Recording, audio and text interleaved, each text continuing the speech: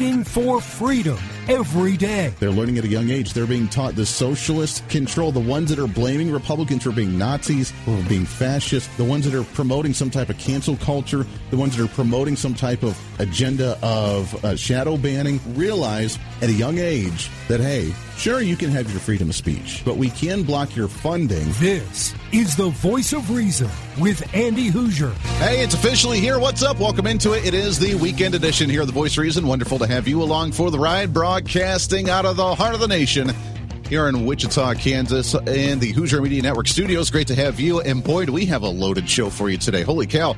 As we roll through another weekend, we are officially one weekend away from October, which means we are also one weekend away from a potential government shutdown. We are one weekend away from the official okayness, although we're really there already, and we may have to start doing it this weekend ourselves at the Hoosier Media Ranch, but we will be setting up our Halloween decorations, and I posed the question earlier in the week on what Halloween costumes that elected officials, especially in the Senate, now that they have a brand new dress code, because, well, you know, John Fetterman can't dress in a suit and tie, so they can wear whatever they want to now, because of him, because of how professional this guy is. And I ask you now that I think that senators should be able to wear Halloween costumes. And what Halloween costumes should they wear?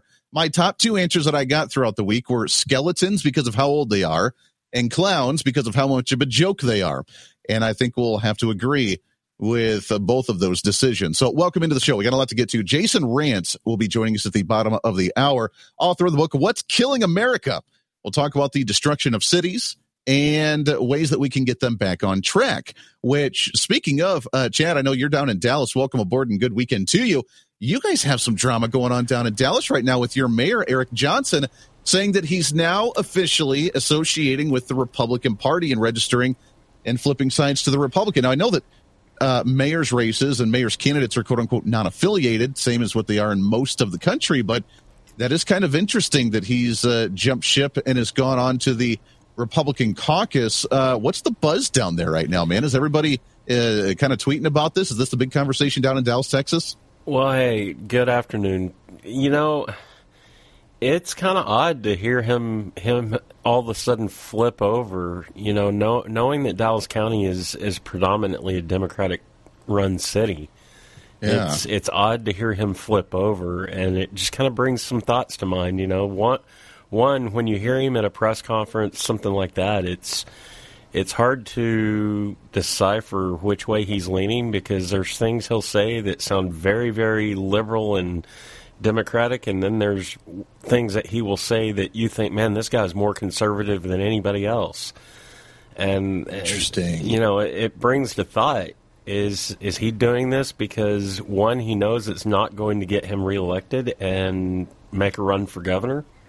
Who knows? That is a possibility. That is definitely a possibility. We are a year away from major election season, which means the political posturing has begun, and there are a lot of candidates that are doing it. We'll talk about it here throughout the program on some of these candidates and the positions that they're starting to take, which I find quite fascinating as we curve out the political landscape for the next year. But he really hit, as he registers as a Republican, he really hit hard on the Democrat Party, right in the beast of where they don't want to be hit right now, according to CNN, where he says he's now registered as a Republican, even as a nonpartisan in the mayor's office, but says that the Democrat policies have, quote, exacerbated crime and homelessness.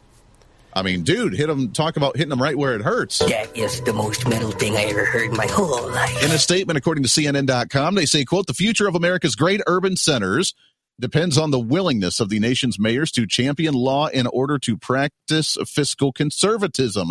Our cities desperately need the genuine commitment to these principles, as opposed to the inconsistent, poll-driven commitment of many Democrats that has long been a defining characteristic of the GOP. Now, I think that's debatable on how consistent we are on the Republican Party side when it comes to fiscal responsibility and fiscal constraints, but nonetheless, the fact that he's aware of it, and right now, that makes him a Republican mayor in the largest city across the nation that affiliates now as a Republican, which is quite fascinating because Republicans usually don't do well in larger populated areas. Is this the beginning of a shift of the Republican Party having at least some type of influence in inner cities and larger populated areas? which would be huge. Now, obviously, they're not going to promote the most conservative agendas. Even as a Republican, and he tries to talk about fiscal responsibility, it's not going to be the most Republican agenda out of, someone in a small rural community. But nonetheless, if he's promoting any type of Republicanism, that's a win for the GOP. Because the GOP right now is struggling with their own. So welcome aboard to the chaos that we have. Welcome aboard to the anarchy party right now, where we bicker amongst ourselves and we talk really tough about certain policies, and yet we get very little done. But welcome aboard.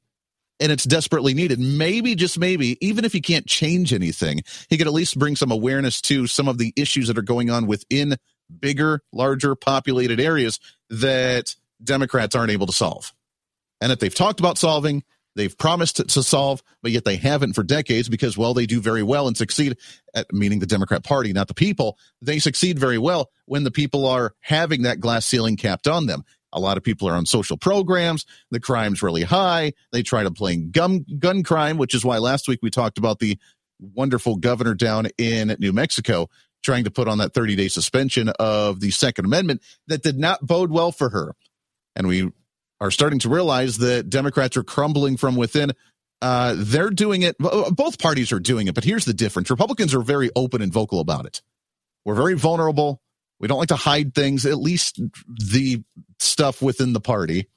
We're very open about it. Everybody knows our business. Democrats are kind of like the duck on the water. They seem very calm, but yet they're kind of squirming and kicking really hard behind and underneath the water as they continue to fall apart and crumble inwardly. So we'll see what this holds for the future of this Mayor Eric Johnson. And like you said, Chad, this may very well be the potential governor's candidate for the state of Texas if he's positioning to work higher up and realizing that you're not going to win as a Democrat in the governor's race in Texas. There are some populated areas.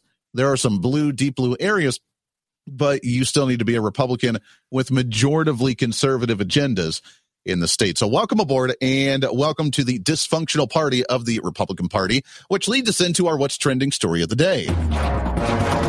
What's trending today? As we look at the dysfunction right now among Republicans, we look at what's going on in Washington, D.C., and as we look at our week in review, it is Kevin McCarthy trying to hold a caucus together that doesn't want to be held together right now. We are 1 week away from a potential government shutdown in Washington, D.C. Why? Because Congress refuses to do their job in a timely manner, and now that we are 1 week away from our federal budget deadline, we can't pass a budget. Nor can we pass a continuing resolution or some type of stopgap funding bill. We don't know what to do now. Republicans won't agree. The conservatives that want a smaller budget won't agree to the continuing resolutions that they propose because they're proposing the higher rated. They were looking at like 2019 levels, which are ideal because that was before all the COVID shenanigans. They were looking at 2022, 2023 levels, which are just astronomical. And Republicans said no. Democrats want the higher amount for the continuing resolution, obviously, because they're all about spending more money. Republicans, on the other hand, they don't want that. They want to go back to the smaller ones. So the same argument we're having about what direction the budget needs to go as a whole for the whole year, we're having the same argument for the continuing resolution just to keep the government open. And according to Kevin McCarthy, he seems to be attacking more so the Freedom Caucus than anyone else, because to him, the moderate approach, the wishy-washy approach, the let's be calm and collective and soft-spoken approach in public, although we hear him with the audio recordings of him like badgering on and calling out and cussing out the Freedom Caucus and Matt Gaetz and some of the other conservatives, that approach isn't quite working. He's tried to play too nice with too many people. And you know what they say, when you try to make everybody happy and appease everyone, then you end up appeasing nobody. And that's what we're seeing right now in the House of Representatives. We have a major decision to make, and this is where don't get my hopes up, man. I'm telling you, Andy, we could see a government shutdown. Don't get my hopes up again. Every single year we see this conversation. We see them potentially have a government shutdown. The panic ensues. People could die in the streets. Oh, my gosh, what could possibly happen this year? And then at the very last day, they stay late, they haggle, Republicans cave. We do a continuing resolution for a couple of months or until December or a couple of weeks while we finalize some of the details of our federal budget. That's going to be a massive omnibus package. It's not going to be cutting any money. It's not going to be curving us and putting us in the right direction. The only right direction to go is a smaller budget than what we spent last year, period, end of story. Anything more than that is not curving us in the right direction. That's an argument that many of the moderate Republicans have done for years now, saying we're getting us back on track and we have to slowly steer ourselves. We can't go off the cliff. We have to slowly steer. Okay, slowly steering would be cutting it 5% across the board for a budget. Anything more, and we're still spending more than what we did last year, therefore we're still going in the wrong direction. You can't, we have to steer it in a course where it's pretty drastic now. And I've used the analogy that we're no longer the Wile E. Coyote looking over the cliff. We're actually over the cliff already. The body's falling and the head's sitting up there just staring at us, wondering what the heck to do. So Kevin McCarthy has some decisions to make, if I can speak today, as Andy Biggs, Congressman, has his idea on what the federal budget should look like and whether or not we're going to shut down the government. Well, it isn't necessarily that I want the outcome. What I don't want is for us to continue the perverse two things, the perverse procedures that we've been doing that actually foster a deficit spending and a growth in the national debt, which does things like give you the inflation we have now and continues that. So you don't want to do that. But what you really want to do is get back to doing single subject spending bills where everybody gets together and actually produces these bills, debates them on the floor, and starts to bring this country back under a more responsible spending program. But if you continue the path we're on, then you're going to see us go from $33 trillion in national debt this year to in excess of 35 within 12 months. And the spending on the interest is about 20%, 18 to 20% of our entire discretionary spending. So it's irresponsible. That's the problem. I want to put this in, by the way, the audio from Newsmax, that was Congressman Andy Biggs. I want to put this into perspective for you for a second, shall we? And I know I throw a lot of numbers out on this show. I'm kind of a dorkling like that. We talk a lot about budgetary issues, but this is the make or break moment for this nation. I don't mean to spread the whole doom and fear and doom and gloom, but this is the make or break. We can talk about social issues. We can talk about the elections. We can talk about the candidates, but none of that will matter when we're running off at a financial cliff here. Just to put this into perspective, the 12 appropriations bills that we discussed, that Congress has the ability to negotiate, to look through, to decide where we're going to fund, what we're not going to fund, that is part of the discretionary funding, separate from the mandatory funding, which is like every social program we're not allowed to touch or even slow the growth on, or else we're evil and horrible and wanting kids to die in the streets or something. The discretionary spending, the part that we actually have oversight on, is only roughly 40% of the budget. 60% of the budget, well over half, for those that are slow on the math on the other side of the aisle, that is untouchable. The mandatory spending category that we have no control over.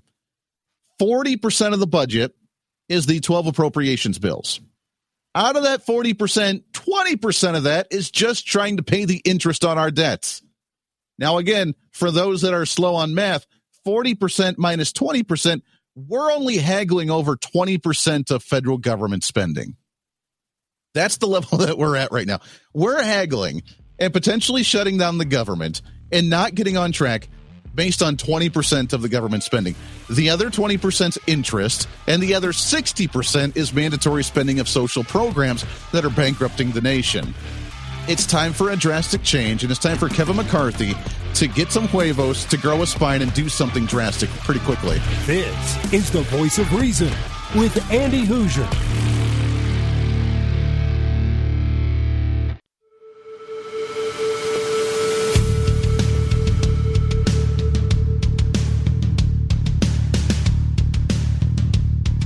Fighting for freedom every day. This is the Voice of Reason with Andy Hoosier. 24 minutes past the hour, radio, TV, live streaming, podcasting. So Kevin McCarthy's got a decision to make.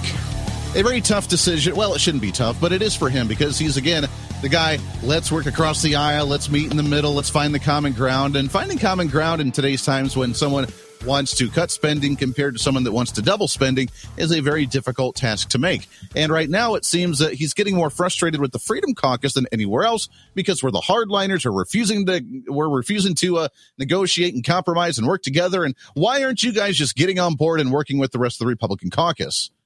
Because the Freedom Caucus right now in the House is relatively small. And according to him, his latest statement said that there are some people up here that just want to watch the place burn down, and that's not good for anyone.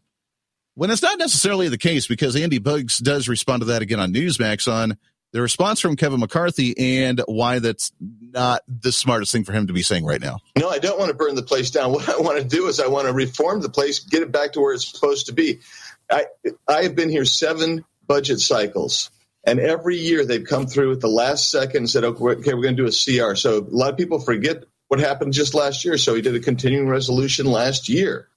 And then that was for a short period of time. We ended up doing one for 7 days last year, and the result was the massive omnibus spending package that went from an estimate of $1.7 trillion in the hole to over $2 trillion in the hole.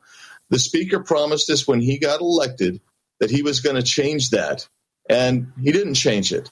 And what we found is if you don't push for change and actually try to force the change, things don't ever change. People get comfortable. They don't want to face and confront what's happening, and then you just stay locked in on the suboptimal path, and you don't ever exit it for a more optimal path. The more optimal path is to pass 12 bills that try to balance the budget every year. Well, we haven't done that in decades. Yeah, and again, that's only roughly 20% of our government spending right now. The other 20% is interest rates that we're paying on our debt that continues to grow, especially with the new $2 trillion we're about to spend for the next year, and then the $2 trillion on top of that again for the following year, and then the 60% of the federal budget that's nothing more than mandatory spending.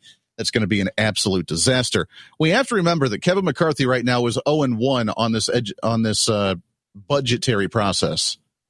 And while he said he was going to be the one to bring everybody to the table to actually get us back on track and try and cut spending, he bombed out big time.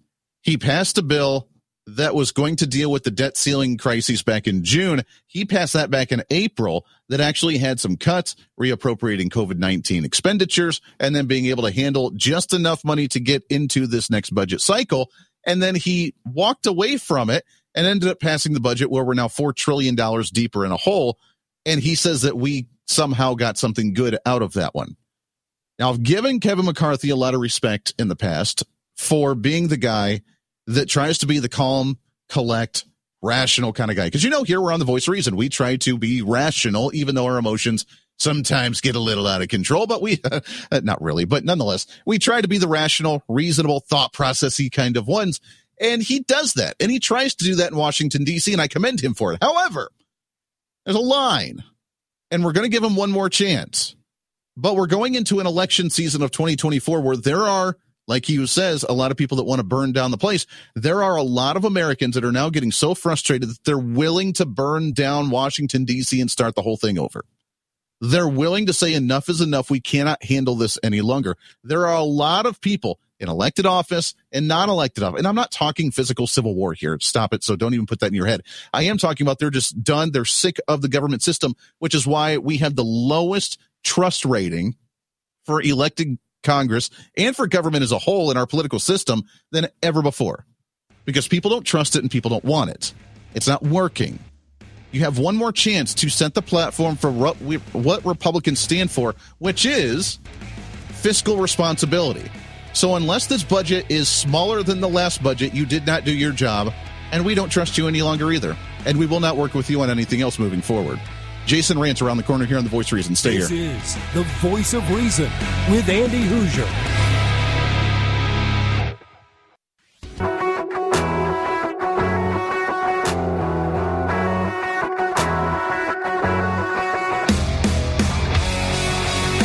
When Reason meets radio. This is The Voice of Reason with Andy Hoosier. Yes, indeed it is. Welcome back into it. Always wonderful to have you with us for our weekend edition here of our radio broadcast on The Voice of Reason. From coast to coast, all over the place, more radio stations jumping on board each and every week, and we love you to death. We'll announce some of those coming up here in a little bit as well. Real quickly, as we kind of wrap up this conversation and shift gears here, the ongoing debate, the potential government shutdown that we could see in Washington, D.C. this week. Here is the craftiness of the Democrats and why Kevin McCarthy, the wonderful middle of the road, let's go with the flow, sing Kumbaya, hold hands, work together with everybody, try and bring everybody together at the table when we have nothing in common whatsoever. This is the guy that is probably going to walk away from the conservatives, as it sounds like he already has, saying that the Freedom Caucus willing to shut down the government because of how much money could potentially be spent right now. is the one that's going to allow Democrats and make a deal with Democrats to pass with their majority and a few of the rhino, wishy-washy establishment, middle-of-the-road Republicans. As according to McCarthy and BreitbartNews.com, Democrats are working with the Speaker to avoid the government shutdown and passing a budget, or at least a continuing resolution, if he accepts and approves the passage of a $3.3 billion fund to continue to help with rent for migrants, along with sending money over to the Ukraine. That's the compromise. Hey, if you help with resources for the migrants, because obviously New York City, all these other big cities that want to be sanctuary cities but now don't want the migrants to be in their area, if you help support resources for them to take care of these migrants, since they're apparently out of money as the largest cities in the country, but yet the rural communities, why aren't you guys just taking these guys? You had the resources, right? We'll help you if you end up passing those along with sending more money to the Ukraine. Then we'll pass your budget and the stuff that you want. Completely diverting away from conservatives, completely just working around the Freedom Caucus, sticking it to the Republican Party. And if that's what the platform for the Republican Party is going into 2024, I think that we're going to have a coup among the Republican Party internally. Just saying. Let's shift gears a little bit. Let's get into what's trending. What's trending today? And ways to talk about what we can do to fix that, along with so many other issues in America. I'm happy to have on the program with our next guest. He is author of the book, What's Killing America? Inside the Radical Left's Tragic Destruction of Our Cities. Excited to have on the program Jason Rantz here. Jason, how are you, my friend? I'm doing well. I appreciate you having me. Yeah, appreciate you coming on the show. It is fascinating to watch the decision of some Republicans on how they waver so easily on their values when they say that they're going to go in there do the tough talk and do the hard thing that it takes to get this country back on track. And it is unfortunate, but we're seeing it from Republicans at the federal level all the way down to local levels all over the country right now, aren't we? We certainly are. Look, I mean, it's easy to say you're going to do something until politics gets in the way. And in fairness, when politics gets in the way and you know you're going to be blamed for something at a time when, look, you're going up against Joe Biden, we should be able, frankly, regardless of who the nominee is, to end up winning this, and you want to mitigate any potential threat as humanly possible. And when you know you're already going to be on the bad side of the media, regardless of what it is you do, even if they save the day, it'll be spun in a way that Republicans are to blame. You know, it will change your calculations a little bit. So I think, frankly, both the Freedom Caucus as well as, Kevin McCarthy, they need to come together and come to some sort of solution that gets us as close to humanly possible what we want without too much of the risk, as all focus right now should be on defeating Joe Biden and the Democrats. Yeah, the Democrat Party is so broken. It should be an easy defeat for them, for us to be able to beat them, especially going into an election next year. But right now, it seems like Republicans are self-sabotaging enough that you're right. We're unwilling to work together and actually find where we can agree on things and move forward with it because we like to beat each other up. Although I will say that, and I said it earlier in the program, that Republicans do it outwardly to where the whole world can see it. Democrats do it as well, but they don't do it in the public. They do it behind the scenes. They're kind of the duck floating on the water where they look calm and collect on the front, which I think helps them in a realm of politics when the media is watching everything you do. Yeah, I agree with that. Look, it helps, but you know what? How about this? I'll give you the spin. It's more transparent on the Republican side. At least we know where folks stand, right? And we know what the main issues tend to be, generally speaking. And because they do it so publicly, it does mean that Republican voters might have more of an influence on where the party ends up going. Because, look, right now, anyone who's on the side of the Freedom Caucus, why aren't you speaking up? Anyone on the side of the McCarthy group, why aren't you speaking up? We have that opportunity here versus Democrats who are doing things in a very elitist way, which is let's just stay behind the scenes and we'll have our private conversations and do what we want regardless of what the people say. Yeah, amen to that. I do love and enjoy that transparency. Let's talk about the Democrats and how they're destroying a lot of the cities across the nation. We just saw the headline as of Friday that Eric Johnson, the mayor for the city of Dallas, says that Democrat policies are destructive to crime and to the way that cities should be operating, and that he is now officially switched over to a Republican, meaning that he is now the mayor of the largest city in the nation as a quote-unquote Republican, even though you're nonpartisan when you're in the office. Is this just the sign, Jason, of the fact that Democrat cities are crumbling and they're trying to do something different in a state of desperation? Well, yeah, I mean, I hope it wouldn't be considered desperate to switch over to the Republican Party, but I think you're right? I mean, you can look at this Wall Street Journal op-ed that he put out, and I think it says it really, really well. It could have been a forward for my book. I mean, you have destructive policies that Democrats have put forth, and we've seen specifically the consequences of that policy. The problem is, whether we're talking about Dallas or anywhere else in the country, most local media outlets will tell you the transactional information on a story. Here's what happened, here's where it happened, and when it happened. But they don't tell you the why. They're not connecting the dots. And I think the mayor connected the dots in the way that I do in What's Killing America, which is to say, we don't have to live like this. We don't have to live with the out-of-control crime and homelessness and drug use. We don't have to then pay an arm and a leg for our mortgage or for our rent just for the privilege of living in a hellhole. We actually can push back and win. We just have to know why the radical left are doing what they're doing and why do they believe what they believe.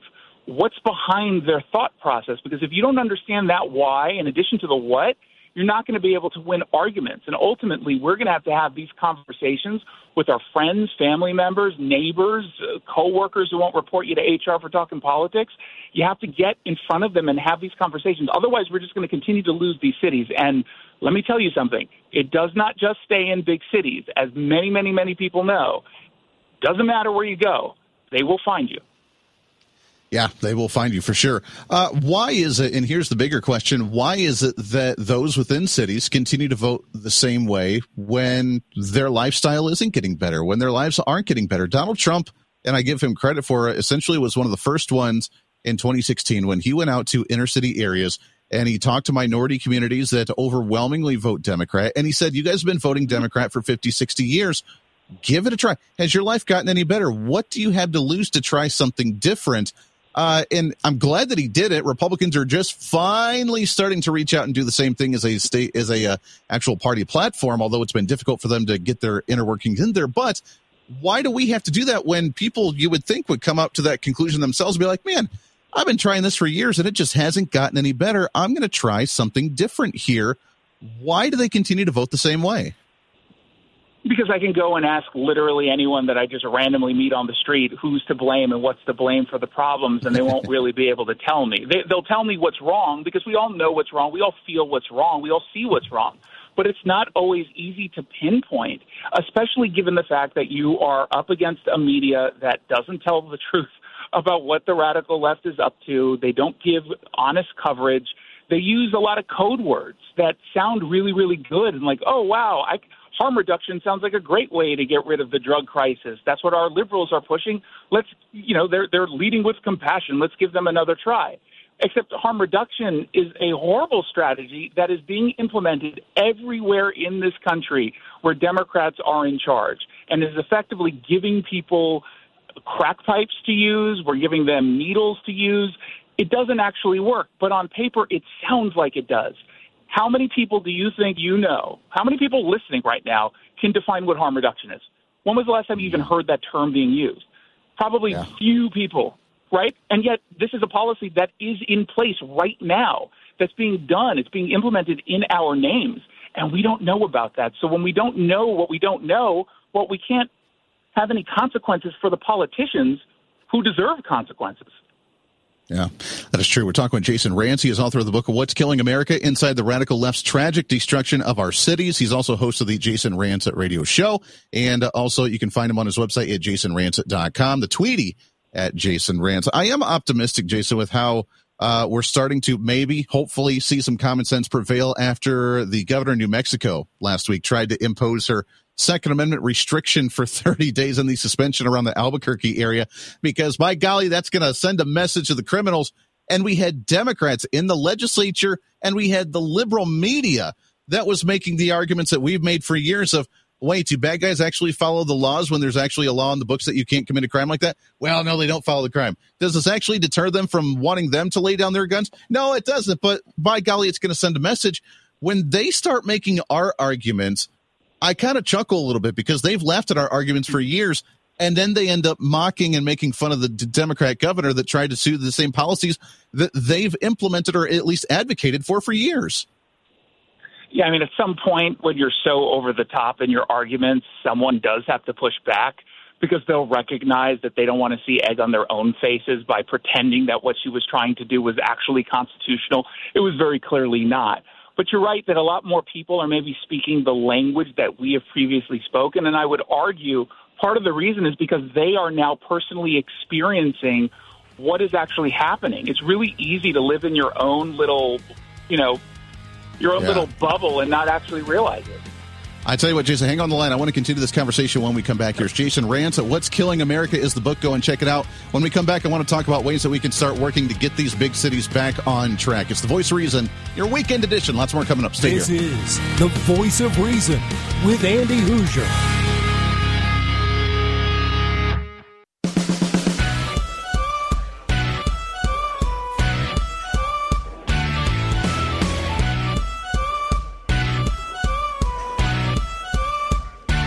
Fighting for freedom every day.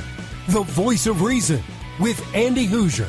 Yes, indeed it is. Welcome back into it. So, the social experiment of these cities, the progressive agenda within largely populated areas, continues to dwindle.